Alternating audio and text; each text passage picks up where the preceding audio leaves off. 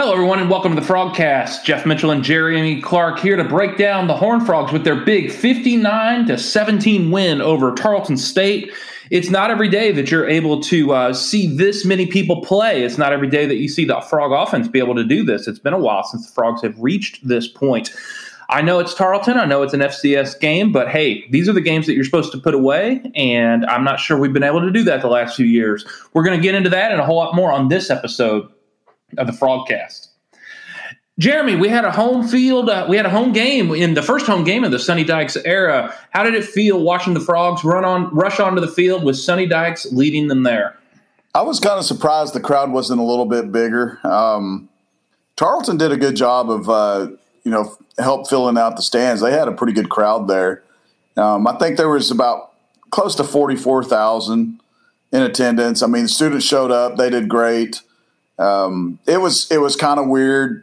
You don't have the whole Gary Patterson vibe around there anymore. They did the whole first quarter give them hell TCU video that they usually do at home games. It was obviously Sonny Dykes that did the first one. Me personally, I was hoping there's going to be a little bit more energy from the crowd, but it is Tarleton. I'm sure if this was a OU or another big name that's going to be at the stadium this year, it would have been a little bit rowdier and more attended. But I think it was pretty decent for the first home game, but I just thought it was going to be a little bit higher attendance-wise. Well, I'm one of the millions of people that watch the game on ESPN3, and, it looked like there's a pretty good turnout, and my hunch is the tailgating culture was much stronger than there was than what was going on inside of the stadium. So I know some people were bouncing in and out. I know a lot of people that said, I'm going to tailgate and then show up when I feel like it, but it was good to get a win. It was good to take the field. It was good to begin this new era of the Sonny Dykes regime with his first home game and his first home win. You always play an FCS team or at least a podunk team, a gimme. And, it's Tarleton, but there were some talented people on that team. What was just your first take as somebody that's been watching football at a high level for years? What did you think of the Tarleton team making that showed up? Because they're making a jump. They're in the WAC, they're FCS. And if I understand right, they may be transitioning even further up. At least those are their plans. They're going Division I. They're transitioning Division I right now. I think maybe they might even be considered Division I right now. It's so tough. Yeah, they're so tough.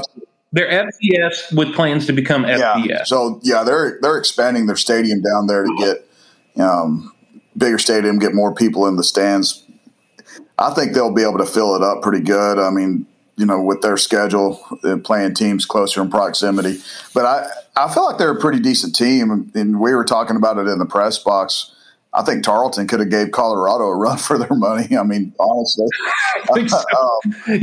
Colorado got curb stomped by Air Force. It's kind of tough to evaluate where TCU is after you see Air Force just dominate Colorado, and then you're playing a team like Tarleton. They do have some talented kids. There was a couple kids on there that TCU actually recruited. Corey Brooks out of Dallas Wilson. He was a big defensive end a few years ago. And Princely, I don't even want to try to say his name, the kid out of Manor that ended up going to Florida.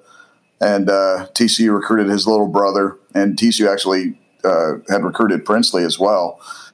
Was he that tall, lean defensive end? He was a little bit thicker. But Uman, I can't even people are going to have to just Google his name. I can't say his last name, but he's the kid that went to Florida, I believe, and then now he's back down at Tarleton. But Bo Allen, I think Bo Allen was pretty good. I mean, he threw some really good balls. I mean, he's not going to be your dynamic quarterback that's going to set the world on fire, but for a guy at that level, I think he's going to put up some decent numbers, especially with those receivers. Darius Cooper, I mean, he had 2 long catches against Trey.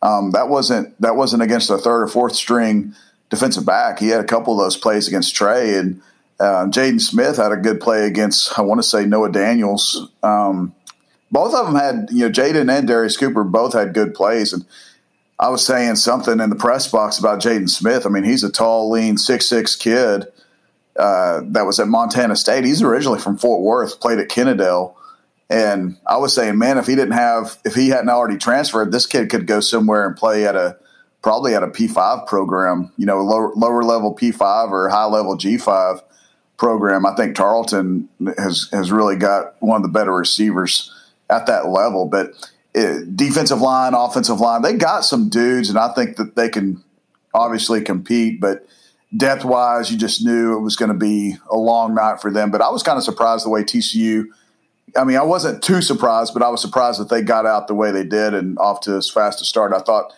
Tarleton would start the game, make them start slow. Maybe TCU doesn't score to their second drive, and we're looking at maybe a 10-0 game after the first quarter. But TCU just came out on fire and just never let off the gas. Well, this was kind of flipping the script from what we saw in the Colorado game. Obviously, the Colorado game, Frogs are up 7-6 at halftime. Do not have an offensive touchdown. The only points we put on the board was from the Darius Davis punt return. But the Frogs just come out and score and score and score. And to continue the theme of flipping the script, the Frogs were able to run the ball, especially in the second half against Colorado. But my goodness, the Frogs were able to throw the ball in this game. Max Duggan, my goodness. The Frogs put up 630 yards, 390 yards through the air from Max, 23 of 29. He had a personal record of, personal high of 5 touchdown passes. So you have to feel good about what we saw from Max because he's the quarterback for SMU, and he's probably the quarterback against Oklahoma. So the Frogs have an open week this week, then they go to Dallas, and then they come home the first weekend in October and play the Sooners. How did you feel about watching Max go out there and have one of the best games we've ever seen him play? Yeah, personally, I thought that was his best game we've ever seen, him throwing the football. I mean, he's, like you said, 23 of 29, 390. 390 was a career high as well to go along with the 5 touchdown passes. And I think some people are asking on the game thread why Max was still in there. Something tells me that they might have known that he was getting close to breaking his personal best with another touchdown pass. I think that's why we saw him still throwing in the third quarter when they had a pretty substantial lead. But, just personally, I felt really good for Max to have that kind of showing. That's what he needed. That's what fans needed to see out of him. I mean, he had some really, really precise passes, threw some passes with a lot of touch, threw some passes with a lot of velocity. He didn't have this robot mechanic where he felt like he had to throw fastballs no matter where he was throwing the football. Obviously, we seen some of the things in camp, and we talked about it. I talked about it on my camp reports that he was looking better with some of his deep balls, putting more touch on his passes, and we obviously saw a little bit more of that. That 17-yard route in the corner to Sticks was perfect. I mean, I said it in the thread today. He couldn't have walked down and handed it to Quincy any better. So he had the kind of night that I was hoping he was going to have. As I mentioned, I mean, there was usually when we're talking about Max and a performance, there's a lot of good and almost equally as a lot of bad. But this one, the good, I mean, astronomically outweighs the bad in this. To be honest, I can't really think of any bad plays that he had. I think he threw maybe one bad pass to Blair Conrad that was out of reach in the end zone. But other than that, man, he was pretty phenomenal. Independent of the opponent, Max, his ball placement was the best I've ever seen. Like you had referenced, we've had years. I mean, this is the 4th year of Max playing quarterback for the Frogs. We'll have one play where he puts it, right into the fingertips of Tay Barber on a deep route, and then on the next play he will, throw it into the tuba section or skip it to the tight end 6 yards in front of him, and it's like a one hopper to the shortstop. We didn't see any of that. And so, this is, naive response, but do we attribute this to the coaching staff, to Max locking in, a little bit of both? What do you attribute to the obvious growth just in terms of getting the ball where it needs to be, which is something that's new for Frog fans watching Max Duggan play quarterback? Like someone said on the board today, the quarterback whisperer is starting to whisper. I think the coaching has a lot to do with it. I think him being a 4th-year, guy in the program has a lot to do with it too. This isn't a young quarterback anymore. He's gone through the system in the spring, obviously gone through it in the fall. I think it's a little bit calmer demeanor from the coaching staff. He you have to factor in a little bit of the competition he was playing. But as you mentioned, I mean, if he's putting the ball in places like that, like against any team, the Frogs are going to move the football. I mean, his ball placement was really, really good. But I think it's just a multitude of things, Jeff. He just had one of those nights that we've all been waiting to see, and I'm glad that he had it. But I want to say it's just his experience, and obviously coaching helps tremendously. One of the metaphors I've heard with scheming the game and utilizing all the offensive weapons that you have is plan to win without using your queen. It's a metaphor from chess. You know, your queen is your most powerful weapon that you have. It can move anywhere. So therefore that you don't have to lean on just the one great thing that you have, but you got to be able to utilize all of the resources that you have on offense. Max Duggan knows how to run the ball. Yeah. And so what I loved about this offensive performance, it's not just that the Frogs were able to put up 59 points and that Max Duggan had a great game passing, but we did not lean on Max's legs, which is where the Frogs have had to lean in the past just to scrape out, tough wins against average to bad teams. 5 rushes for 3 yards. I know they could have lined up and run the ball with Max Duggan, and he could have run for 115 yards. But I really like what I saw out of them in the air, and I really appreciate the intentionality of not just leaning into what Max knows what to do, but to stretch him against a weaker opponent to be able to learn how to do what he's not always been great at. And I felt comfortable with Max in there in the third quarter. Because when's the last time he's thrown the ball that well and had to do it for more than, one drive or a late comeback? I really appreciate the scheming there. You can credit that to Sonny. You can credit that to Garrett Riley. But Max not having to run the ball 13 times for 97 yards, I think, is one of the best things that happened in this game. And Frog fans didn't even notice because all we do was kept scoring and scoring and scoring. You agree with that assessment? I was going to say the exact same thing. Great minds think alike. That's one of the things I took a mental note of is, man, he's throwing the ball really well, and usually you have to rely so much on his running ability, and they didn't have to. I mean, they ran the ball with him a few times, designed runs, but this was a Max Duggan that we haven't seen in 4 years. I mean, he did another thing I forgot to mention. I mean, he did a really good job. One thing we've always knocked him on, whether it's media or fans, is just not going through his progressions. But there was a few times last night where he was able to stay in the pocket, which I probably think someone said, stay in the pocket, Max. Don't just take off and run and utilize your feet. You can't go out there and get hurt. So I really feel he was more comfortable in the pocket, went through his progressions better. And I love the fact that he threw for 390 and only rushed for 3. That means that where he needed to work on this spring and the summer and the fall, he really did a good job of getting that done. And obviously we saw how good it looked last night because we saw a little glimpse of it in Colorado. Yeah, he skipped a pass and everyone saw, oh, that's the old Max Duggan. There he is. And people are going to talk about the level of competition, but I've been pretty proud for the guys on the board not really knocking the competition. I think they just, like you and I think they're just really proud of how he threw. And you can't knock the guy when he's throwing dimes, absolute dimes and ropes to Quincy Johnston and Tay Barber and Quincy Brown. And that pass to Blake now, I mean, good gosh. I mean, he couldn't have thrown that any better. So that's the kind of passes that we've been wanting to see Max have the last 4 years. And man, it was great to see it last. And that's what I keep saying. Talking about a quarterback controversy. I'm saying that not because I want a quarterback controversy, but I want him to play so good where people have a hard time knowing who's going to go out there and start. Is it going to be Max? Is it going to be Chandler? And I want the TCU fans to be 100% comfortable with either guy. Well, I think we got to learn to be 100% comfortable with possibly a third guy. What did you think of – I know I'm the first person to ever make this joke. How do you feel about Samuel L. Jackson playing quarterback? And have you seen his wallet? I haven't seen his wallet, no. Okay. I'm curious about his wallet, and I'm wondering what's in the briefcase. So all us old guys get that joke. All you kids don't get that. Yeah. Calling the Flying T Club. Yeah. That's right. That's right. I don't want an explicit rating, so I can't tell you what's on his wallet, but it is clear and forceful.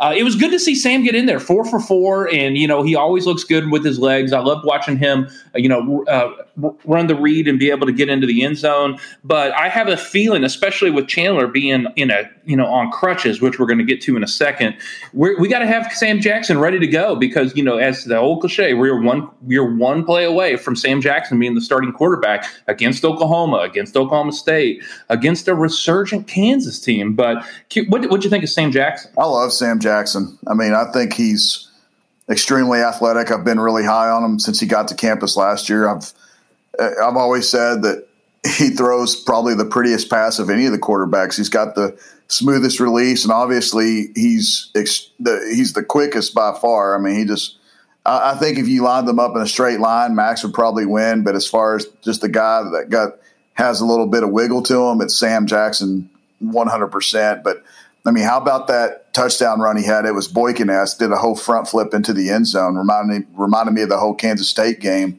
back in 2014, I think it was, when Boykin flipped into the end zone. Yes, it was.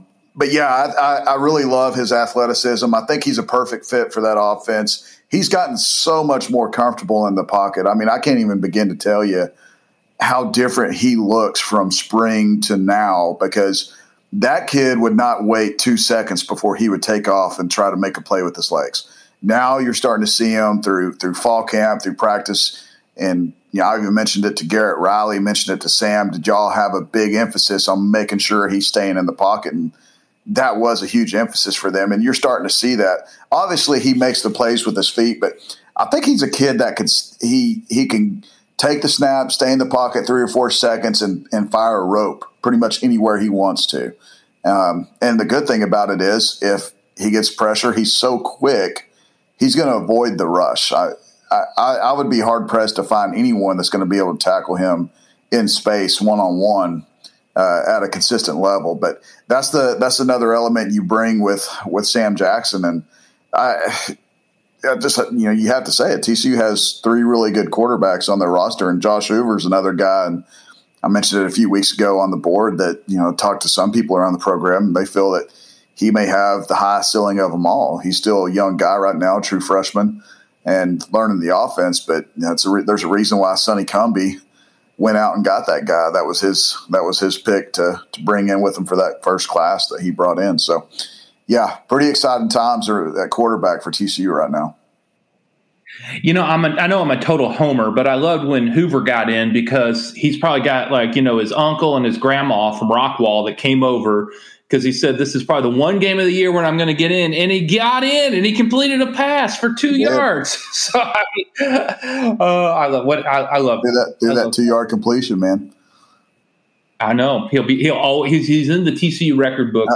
I will say this, just watching Josh, and not to get away from Max or Sam, but Josh, I mean, I will say I think he might throw the best deep ball out of all the quarterbacks. Just watching him in practice, I mean, it is so accurate, and he's got that about him. I know that for sure. He's not as fast and athletic as the other guys, but he does have some of the throws that he makes that you're thinking, man, he's going to be a good one. He's going to be a really good one for TCU.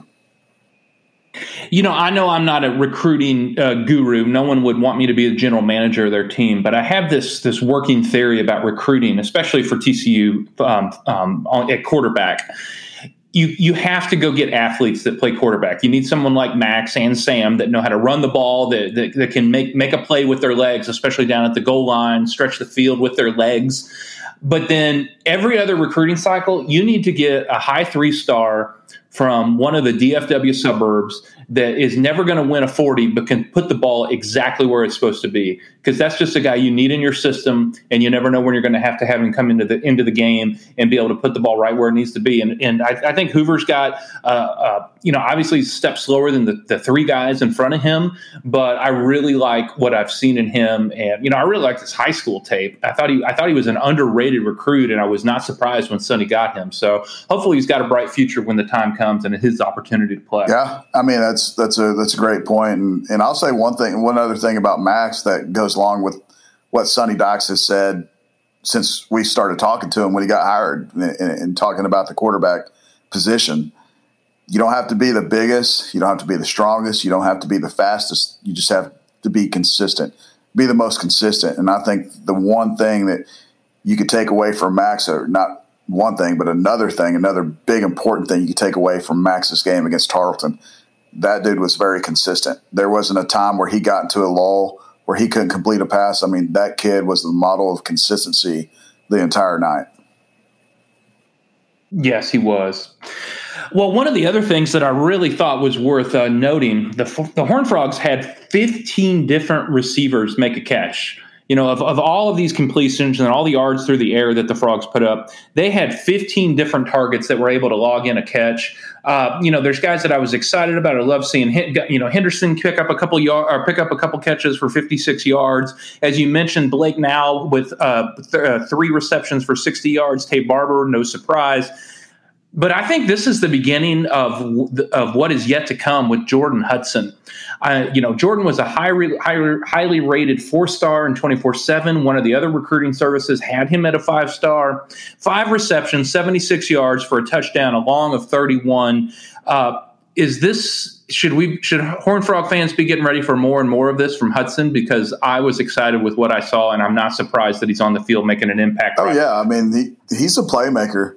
And Sonny Docks has been saying that the whole time. I mean, and Garrett Riley said the same thing. We asked about freshmen playing, and it was kind of like Sonny gave us a look like, well, yeah, he's going to play. Jordan Hudson's going to play. And for those at the game, they were showing a video of some football players in this little pump-up video, but he was one of the players in that video. I mean, you're talking about a true freshman that's played exactly one game in his TCU career prior to yesterday, and he's already on this pump-up video. And not to mention the other players on the video were these, well-known players, and I don't remember each one, but highly well-known players on the roster that have been making plays for TCU for the last, 2, 3, 4 years. So that's pretty big to let you know what they think about Jordan Hudson. But I thought Jordan had a good game. It's funny because he makes plays like a 20, 21-year-old, like a seasoned veteran. But when you talk to him, you still see this kid. He's just a kid still. He's a young kid. He's just kind of fascinated that he ended up with 5 catches and, had the yards he had. And I don't think he understands how impressive that touchdown was, the way he shielded the defender and just made a play on the ball. Is another good pass by Max. But that's the kind of plays that you typically don't see a young guy make. And someone mentioned last week that catch he had at Colorado. I mean, most freshmen don't hang on to that ball. He got popped squarely in the back, and most times that ball is either flying up in the air or it's hitting the ground, and he held on to it. So Jordan's going to be a big-time playmaker. I think Blake Now, both of them are going to have to step up a little bit if Savion's not going to be ready to go. I mean, I think Savion's going to be ready to go. He has a little shoulder sting.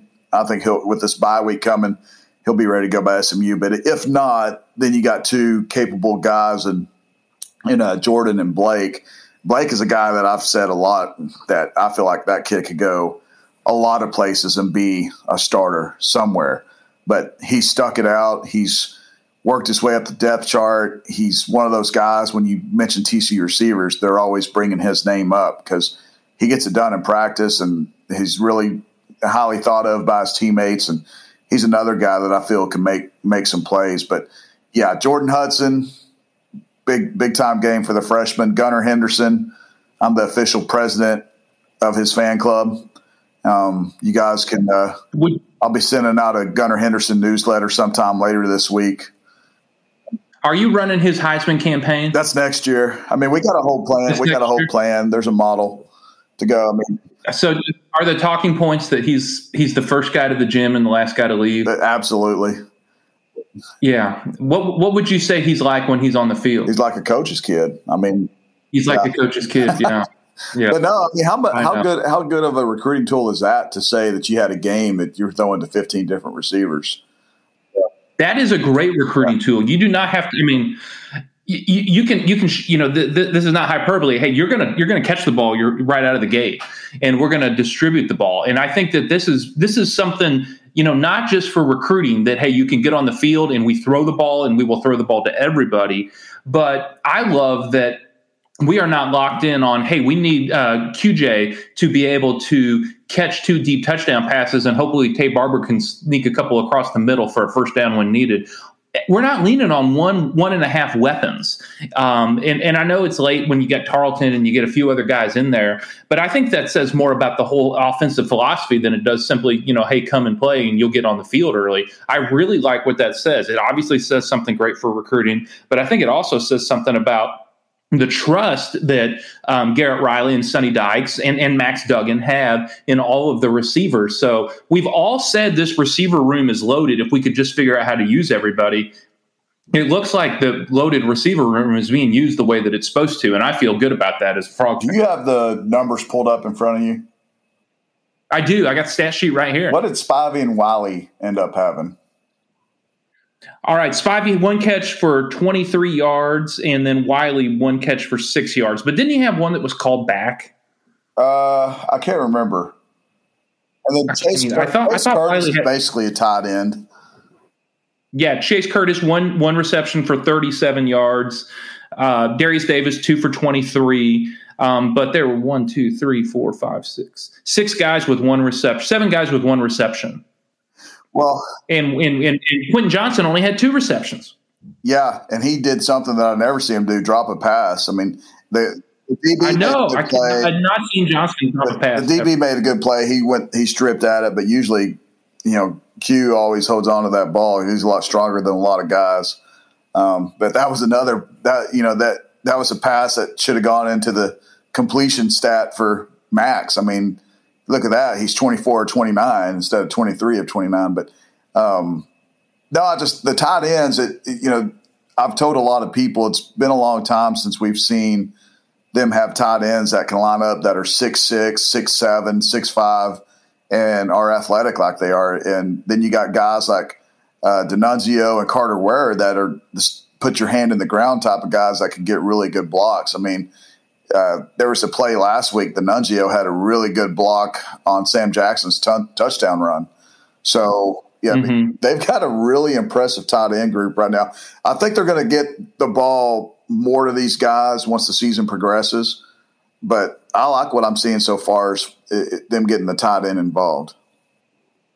I think my favorite part of the passing game that hits everybody is listening to the C-team announcers try to pronounce Jaquarius Spivey. I only know it because I met the young man in 2017 covering one of the camps with you, and so I'm like Jaquarius Spivey. I got it. I learned it, and I think it's good to learn how to pronounce someone's name. But these announcers, they did not follow the Mark Cohen media guide in learning how to pronounce his name, and it caused me a chuckle every time they said it. You should have been there the day TCU was playing at Texas Tech, and the guy couldn't pronounce Shawo's name to save his life. Shawa Aluayana. Yeah, he was like, it was so crazy. What about Halabala BT Vitae? Big V. Big V. That's why. Yeah, that's got a Super Bowl ring. So. All right. Well, let's flip over to the other side of the ball. I think one of the things that I have observed in Frog fans on Twitter, on our message board at Horned Frog Blitz, is that Frog fans are learning how to appreciate and understand how this new defense works. This is really bad football cliche, so feel free to block me on Twitter. But the 3-3-5 really is bend and don't break. It's give you a few things up front, but never get beat over the top. We're going to give up some yards, but then we're going to shut down when we get inside the 30, and we're going to force you to kick a field goal or, force you to try to have to make a decision about punting from the 37. Gillespie's defense, I feel really good about what I saw, but translate some of this a little bit to Frog fans that are used to the 4-2-5 and the differences just in terms of watching the game and enjoying the game that the 3-3-5 brings, because I think that was on full display on Saturday night. Well, I mean, I said this before. Don't judge the defensive line by the number of sacks they get, because if you get into doing that, you're going to be really disappointed. And I know it's hard to shake. There's a lot of PTSD around the program, not only from people that work around there still, or fans or media from the previous podcasts. Yeah. I mean, there's just you got to look at things differently. So whereas we used to look at a defensive end and, man, he's got 3 sacks, he's awesome, blah, blah, blah. You're looking at more of a run defense. You're looking at the linebackers making plays. Linebackers like D. Winters and Jamoy Hodge, they're not going to be tasked so much into coverage like they used to be. D and Jamoy are both going to be big run support guys. But I would just tell you the first 2 weeks run defense have been really, really good. You didn't have a lot. You didn't have – and what's funny when we're talking about the guys to talk to in the media after the game, like especially defensive guys, you used to see one guy have like 10 tackles, 9 tackles, and then all the other guys are 4 or 5. With this defense, it's like everyone has a pretty even amount of tackles. And so it's everyone has an opportunity to make plays instead of just a couple of guys in particular, if that makes sense. So to me, I'm right there with you. This defense is kind of a bend, don't break. They did give up a couple passes over the top that were really good plays by the receivers and even better throws by Bo Allen, the quarterback. But it is a defense that has given up exactly 3 touchdowns in 2 games. And, one of those touchdowns came with a minute and a half to go. And so you're looking at, okay, this defense has played really, really good. They've given up 3 touchdowns and 3 field goals. I like what I see so far. I like the way people are getting to the football. They're gang tackling. And I asked Josh Newton this last night. I said, man, it looks like you guys are having fun as a defense. He said, we are. We like making plays. And that's what this defense allows those guys to do is just go out there and make plays. D. Winters has said it over and over and over how much more he likes this defense than what they were playing before.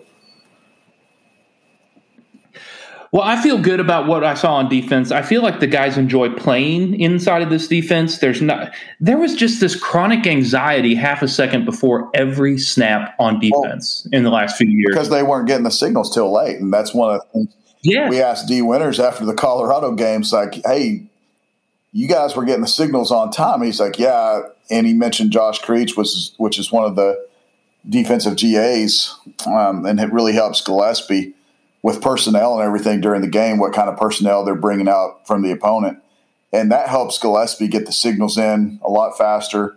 So there's when you let people – let me put this the best way I can.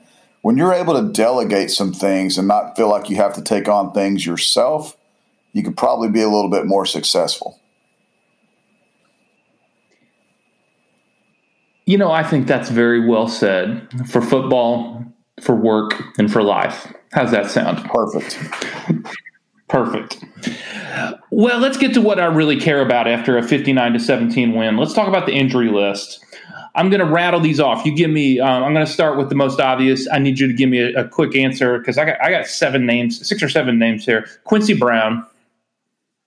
Well, bad. I haven't seen the play yet.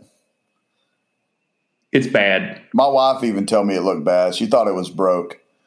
Yeah, but we've got the number one source for Quincy on the board, and he said he's going to be good. So, okay. Well, I mean, I think obviously it's going to be highly, highly questionable if he's going to be able to go against SMU or Oklahoma, being that it's only 2 weeks away, 2 and 3 weeks away.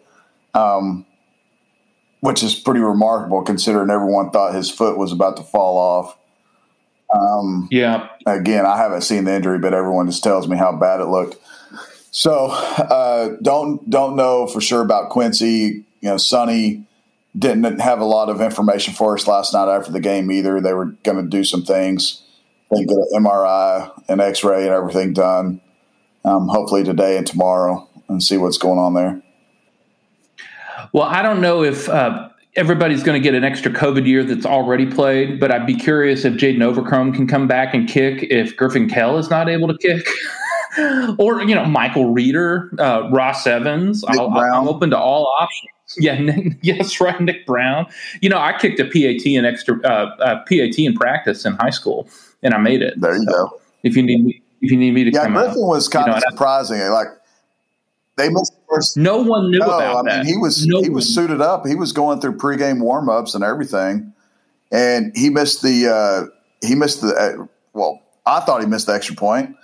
The stat sheet thought he missed the extra point because the stats that we follow had it Griffin Kell missed the extra point, and then someone else said it was Laminack. And Laminack he's got a really strong leg. I mean, he's the kickoff guy if anyone hasn't noticed it. But he struggled those first two. He had an extra point that he missed, and then he missed the chip shot of a field goal. So yes, he did. I've seen the kid kick in practice. He's got a good leg, and he could hit from a distance. So I know the first couple of kicks, he was probably nervous as all get out.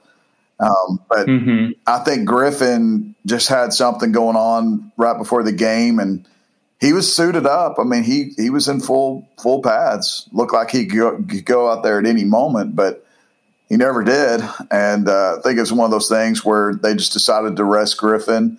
It's Tarleton. It's not there. They knew there wasn't going to be a kick where the game was going to be on the line. You let the young kid kick. You get 2 weeks before you have to play the next game and not risk further injuring your starting kicker anymore. So I didn't have a big deal with it, man. Yeah, he missed a couple of kicks, but I mean, did someone lose money because TCU didn't score 60? I don't know. I didn't. So.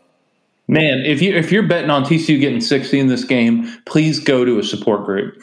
you are beyond a degenerate betting on FCS games. Well, I'll tell you what, if he would have hit at least the field goal, I would have nailed my prediction of 62 points like I did last week of 38 points against Colorado. So he messed me up in my bold prediction.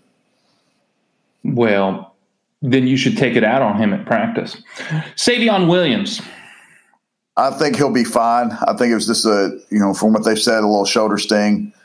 Okay. Like I said, the bye week's coming at a good time. Okay. Bud Clark. Bud Clark's an interesting one. I keep asking about him, and we asked about him earlier this week, and Sonny told me that they were hoping that he was going to be back to practice, and he never was. When I went out there Tuesday and Wednesday, he wasn't practicing. And with our new rules, we're not able to report that. We can't report any guys that aren't practicing. So couldn't really mention that. But well, with Bud, I'm not asking if he's not practicing, but I'm asking, is he practicing? Those are two different things. But anyhow, they, by Saturday, I mean, I saw him really early. He was obviously in street clothes, had his jersey on, but I don't know. I've asked and really can't get a straightforward answer on it. So when he's practicing, I'll be sure to let you guys know. I mean, there's not going to be any media availabilities this upcoming week with a bye week to go out and watch practice. Okay. But I think we are meeting with Sonny on Tuesday, and I'll ask him about Bud Clark to see if there's an updated status where he's at. Okay. And then finally, Chandler Morris. Man, I'll be honest. When that first happened that Sunday after, I was told it's going to be 2 or 3 weeks. And it could be – I'm not a doctor.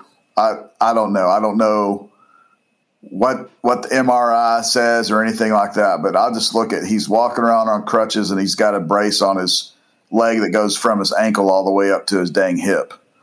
So yeah, that was bad. Yeah, but he's had that ever since they got back from Colorado. So that's just me. I mean, medical technology is a lot better than it was 50 years ago or even 10 years ago. So I mean, praise God. I can, if they're saying that there's a possibility he could come back within a few weeks, then I believe it. But just me being a Debbie Downer and just seeing him walk around and not being able to hardly put any weight on that leg, like I'm really questioning if he's going to be back by Oklahoma, like some of the people have spoken with had hoped for. I know some people have said that he could be back SMU, could be back Oklahoma. But I don't know right now. I'll have to recheck on that because this is just my amateur opinion. Just seeing him walk around with that big old brace on, I don't know. I have high doubts that Chandler Morris is going to see the field as a starting quarterback because he's earned it back in the next month and a half. I don't see it. I don't see it. We will see, though. We will see. Well, the Frogs come in opening the season 2-0. It's the first time the Frogs have opened 2-0 since 2019. And, I just have to say after two games, I like what I see. I know we obviously haven't had to play, it's not like we're running the gauntlet of Baylor followed by OU, followed by Oklahoma State. But the Frogs are 2-0. There's a sense of confidence and around the program, and we know that they have a plan that they're trying to execute and doing everything they can to rally and align all the resources in the program, the coaching staff, and the players in order to make that happen. So we're going into this open week to our bye week. What's your one or two paragraph assessment about where the Frogs are at after the first two games of the Sonny Dykes era, going into a bye week and getting ready for what we know is going to be a barn burner of an event against SMU? Yeah, I can't wait for that, man. I think it's going to be pretty exciting. I would say right now they're still kind of looking for an identity on offense. I mean, Colorado, you had 120 passing yards with 275 rushing yards. So you were really successful running the football in the second half against Colorado. Or was it 275 or 364? I can't remember. I think it was 300s. So they were really successful running the football against Colorado. I was a little surprised they weren't as successful running the football. I think they rushed for 180 against Tarleton, but a lot of those yards started coming late in the game. So I'm kind of questioning where the offense's identity is right now. I know they can run it when they need to, and I know they can pass it when they need to. But I want to see more consistency. I want to see more of a game where they may throw for 250 and run for 250. Kind of like last year's SMU game against TCU. They threw for 2-something and rushed for 350. Now, that's the kind of game I want to see them have success. I want to see them have success both throwing and running the football in the same game. But right now we haven't seen that. Defensively, I think they're ahead of where I thought they would be. Yes, that's where I'm with you. They are ahead of where I thought they would be. Yeah, I'll just say this. It sounds so elementary, Jeff, but it just really does look like they're having fun out there. And when a team has fun and they know what they're doing, they're not getting late signals, they're going to be successful. And what we've seen the first 2 weeks, they're successful. Yeah, they've given up a few plays here and there. And I'll just tell you, man, people got to get it out of their head that, oh, man, our corners are giving up big plays to these lower-level receivers. They're at a lower-level school, okay? But that doesn't necessarily mean they're lower-level kids. I mean, Jaden Smith, as I mentioned earlier, he's a 6'6" receiver. There is a lot of schools that would take that kid right now, that would take him as a receiver. P5. You can be FCS and still run a great out route. I mean, yeah, and if you're playing at Tarleton, you're better than 99.9% of the people that are watching the game.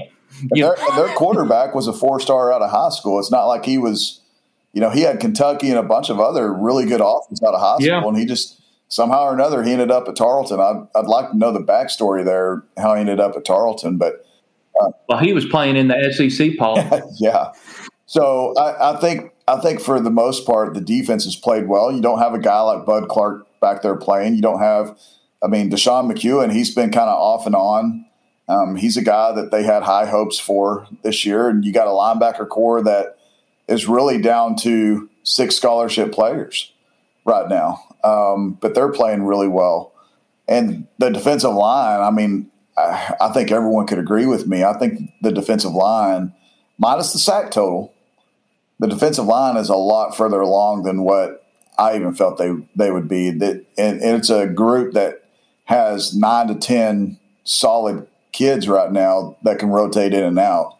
And that's just going to be tremendous for them as the season progresses, because there's going to be games where they're going to need that break on the sideline. They're going to need to have fresh legs to get in there and stop a good running game. So I like the way the defense is playing right now. Still, even though they gave up a couple big plays, I still love the cornerback play. I still love the fact that they got 4 guys between Trey and Josh and Noah and Keon that can really play some football. I really like the cornerback depth right now, but I know that's way more than 2 paragraphs, but no, it's all right.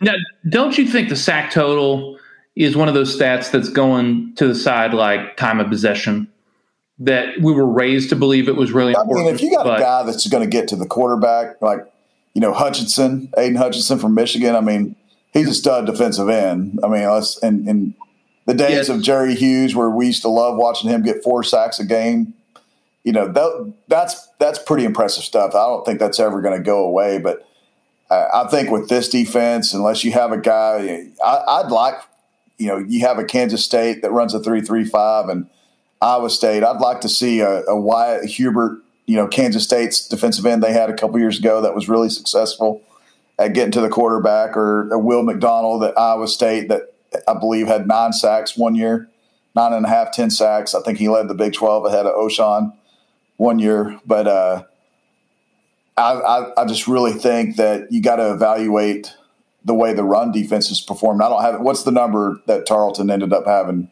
running the football? Running the football, man, I knew you were going to ask me that. I'll only ask you. I thought you might have had the stats. I did, and then my phone. Tarleton. They ran for 85 yards. 85 yards and what? 20 carries, probably. Yeah, and but they had 210 yards in the air, 85 yards running the ball. But heck, man, the Frogs put up 450 yards in the air. I mean, 300. They're clocking in at 295 yards total offense for Tarleton. That. Go ahead. Sorry. I'm not complaining. I'm not complaining about that. I was going to say, and I know we'll probably talk about this later, but when you got teams that are beating these powerhouses, I don't care who you're playing. You put up those kind of numbers, you're doing something right. Yeah. Well, let's transition to that, because that's what I wanted to close with. This is the part of the show where we engage in the German word of Schadenfreude, which is delighting in the suffering of others.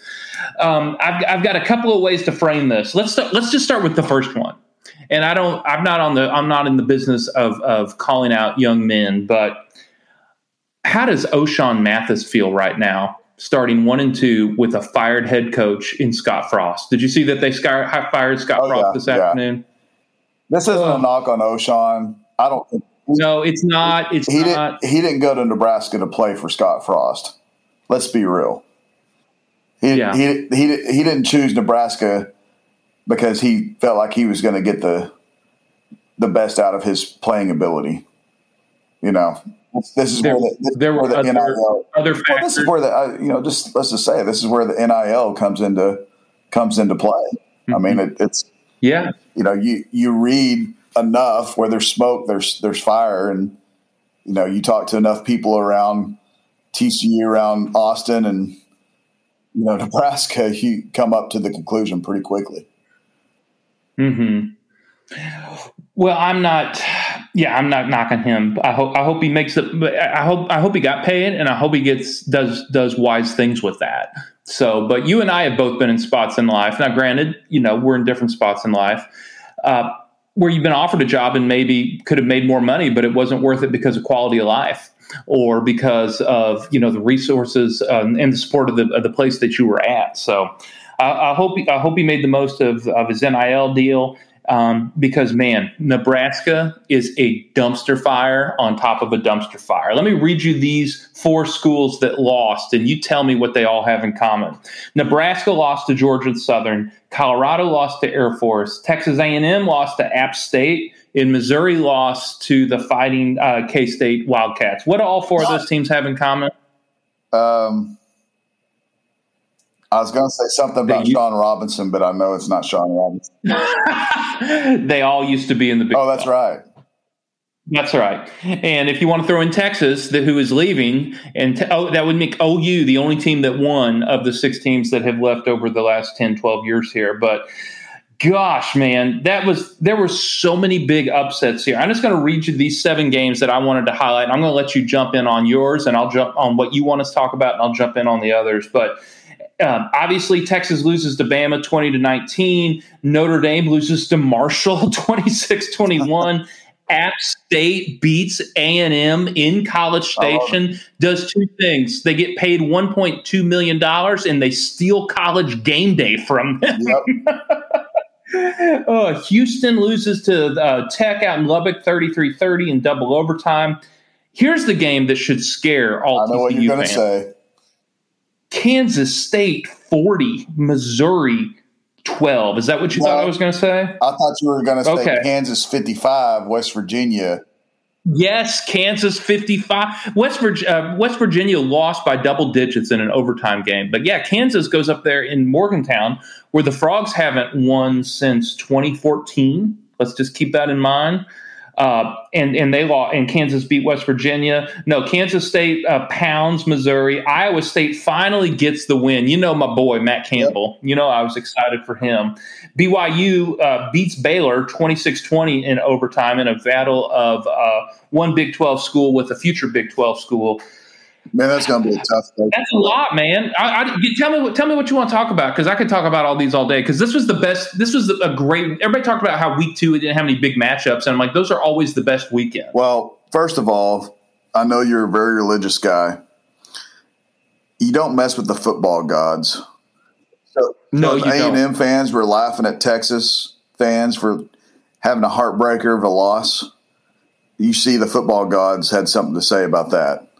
That's why, it's the 11th commandment. Moses came down the mountain. That's why you never taunt a rival when you still got a game to play. You just don't do it.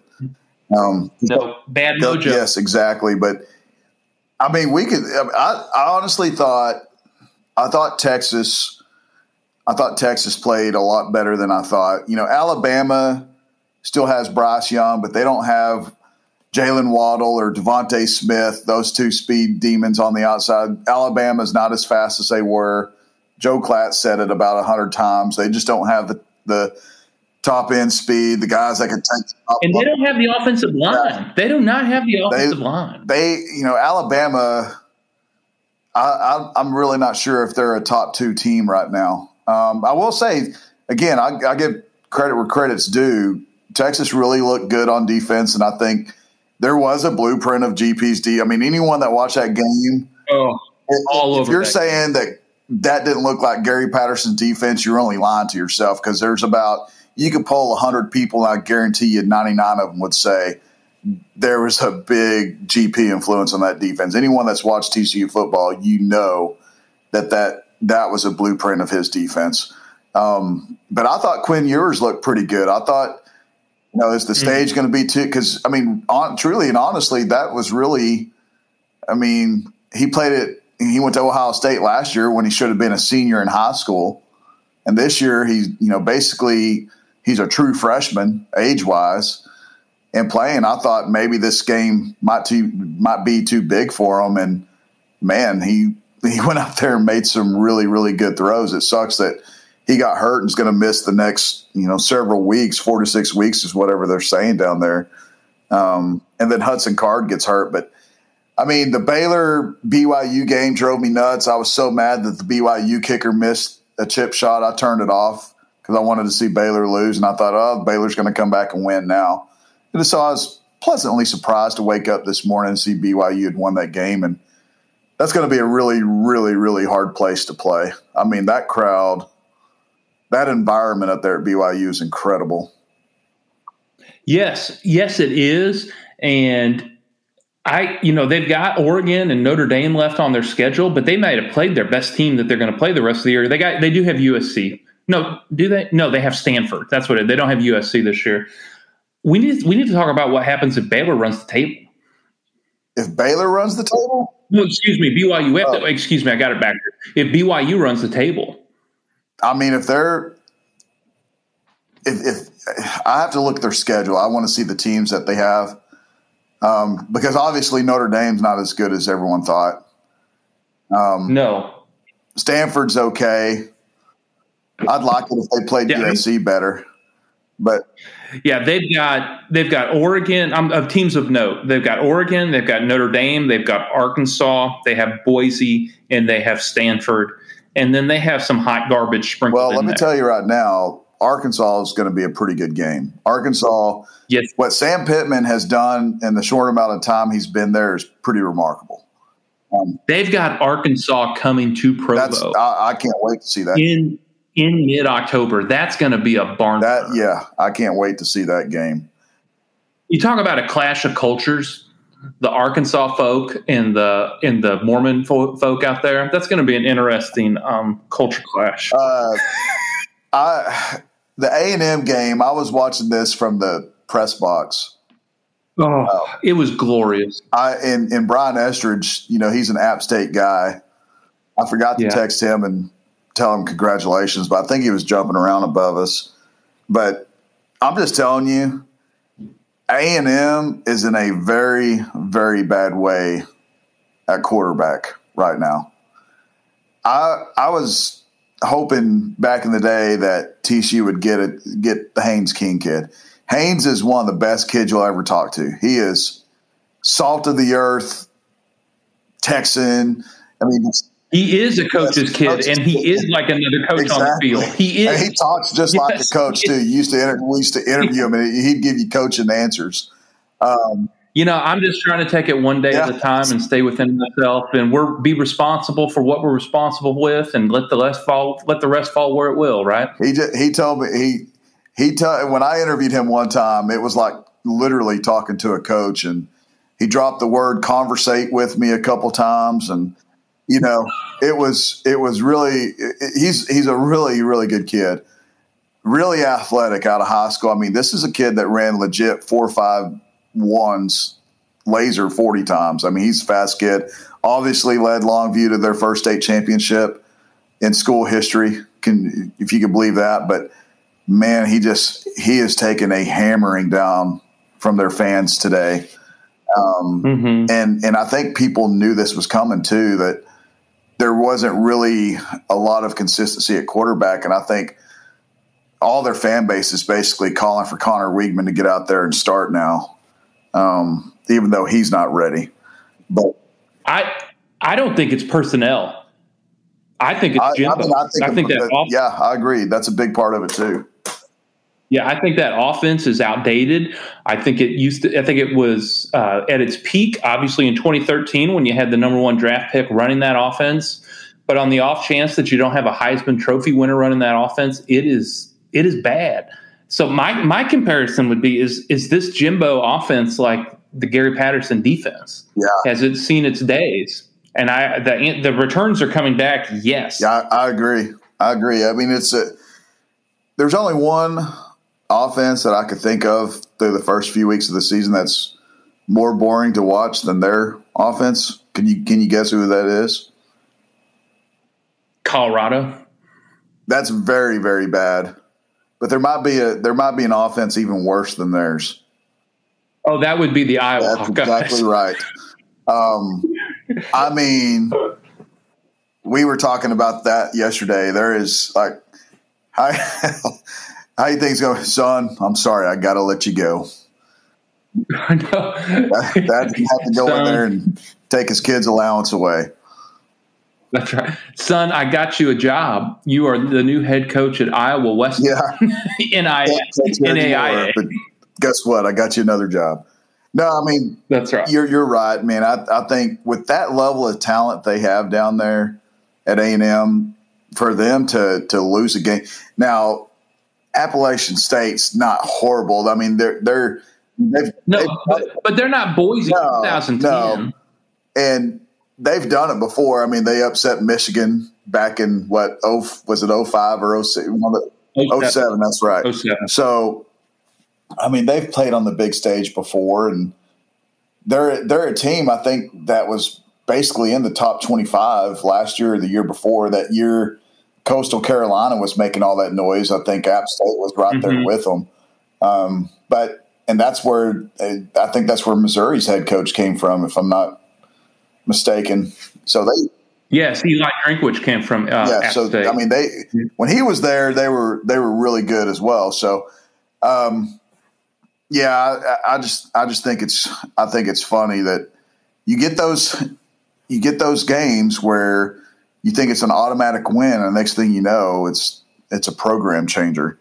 And just like Nebraska, I mean, who would have thought Nebraska? They're paying Georgia Southern all this money to come up to Lincoln, and oh, by the way, we're going to let you score 45 points, and the next day we're going to fire our coach. It's just crazy how that worked. Well, I don't want to kick somebody while they're down, but they are the Aggies. They scored one offensive touchdown because they had one of their second touchdown was on a kick return, and their one offensive touchdown was on a 66-yard touchdown run. Yeah. And so, I mean, they had less than 200 yards total offense, and 66 of those yards was on one play with a freak athlete at running back.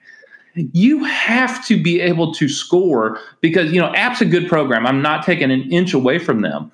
But it's not like this was a crazy shootout where, the Aggies had three bad turnovers and App made the most of it. App just beat them. They just straight up beat them because Aggies couldn't move the ball against them. So they've got to do. They got to. If Jimbo doesn't change, I don't care how many 5-star defensive linemen they get, because when you put one touchdown on the board, you can't pitch a shutout every week because you can't do it against the Sun Belt. Yeah. Yeah. Well, all right. My last one, I referenced this earlier, but everybody better buckle up in the Big 12 because this looks like an old Bill Snyder team. But Kansas State 40, Missouri 12. In that last touchdown that Missouri scored was just a junk TD in the last minute and a half of the game. So I think Kansas State is honestly, I'll be surprised if they don't get to the Big 12 title game. I think they've got everything rolling. So how good did Adrian Martinez look? I thought he looked really solid, but he looks solid inside of a program that knows exactly what they're trying to do and goes out there and does it every single time. So I like Adrian Martinez. I thought he had a pretty good game, but K-State is just they look like the first version of K-State when he's got 4 walk-ons. Deuce Vaughn is ridiculous. Deuce Vaughn's going to get what's his. So I feel like Kansas State is. I'm going to be really surprised if they're not in Arlington playing for the Big 12 title against somebody. And I don't think it'll be Oklahoma. You don't think it would be Oklahoma? Okay. I do not think it will be Oklahoma. No, you're predicting that TCU? No, right now my prediction would be Kansas State, Oklahoma State. Yeah, Oklahoma State did work. Yeah, that's my prediction right now is Oklahoma State and Kansas State in the Big 12 title game. How much does Sean Robinson play? I do not know. So I'll say this. But I hear he's going to transfer. Please. Are you not going to talk about the great win by Texas Tech over Houston? Yes, we can. Yes, so they do get the win in double overtime. The BYU Baylor as well as Texas Tech Houston. Next year, those are both conference games, and they both went to overtime. This conference is going to be so much dang fun to watch. Somebody's going to say, "Oh, we don't have a top 3 team." This conference is going to do what TV executives want, which is produce entertaining games, and that was an entertaining game. And hey, I'm going to be the one to tell you, I did not think the Joey McGuire experience was going to work. And I thought that they would, even if it did, it would take a couple of years to kind of wash all of that out of the program from Matt Wells and even a few of the clingers on from Cliff. But they look good. They beat Dana. I thought Dana was going to have the best G5 team in the country. I thought they'd win the American. They still might. But Texas Tech looks solid, and you can't really argue with what McGuire's putting on the field in just his first not even a full year on the job. I mean, that was a good win for them. I thought Houston was going to go up there and roll them, and I was proven wrong. And even when the game went to overtime, I thought Houston was going to win it. So good for Joey and his guys. I think 2 wins is already halfway to what a lot of people think they're going to get this year. So maybe they surprise some people. But other than Texas Tech, Kansas beating West Virginia the way they did, I think I'm going to watch the Kansas State game more this year than I ever have. Oh yeah, the Sunflower Bowl is a big deal. Yeah, but Kansas, I mean, I could have never imagined they'd go up there and score 55 in Morgantown, and they might have their coach. They might have him. Oh, I think Lance Leipold is an amazing. Too bad coach. If he's successful that Nebraska's going to come steal him away. I know. Oh, that I've already heard that Nebraska's just going to go get Matt Campbell, and he's going to walk over the western edge of the state, make his way across the border in Nebraska, and restore them to their previous glory. He might. All right, here's one for you. We're going to close with this. Nebraska head coach Gary Patterson. Well, that might be a job I want to take.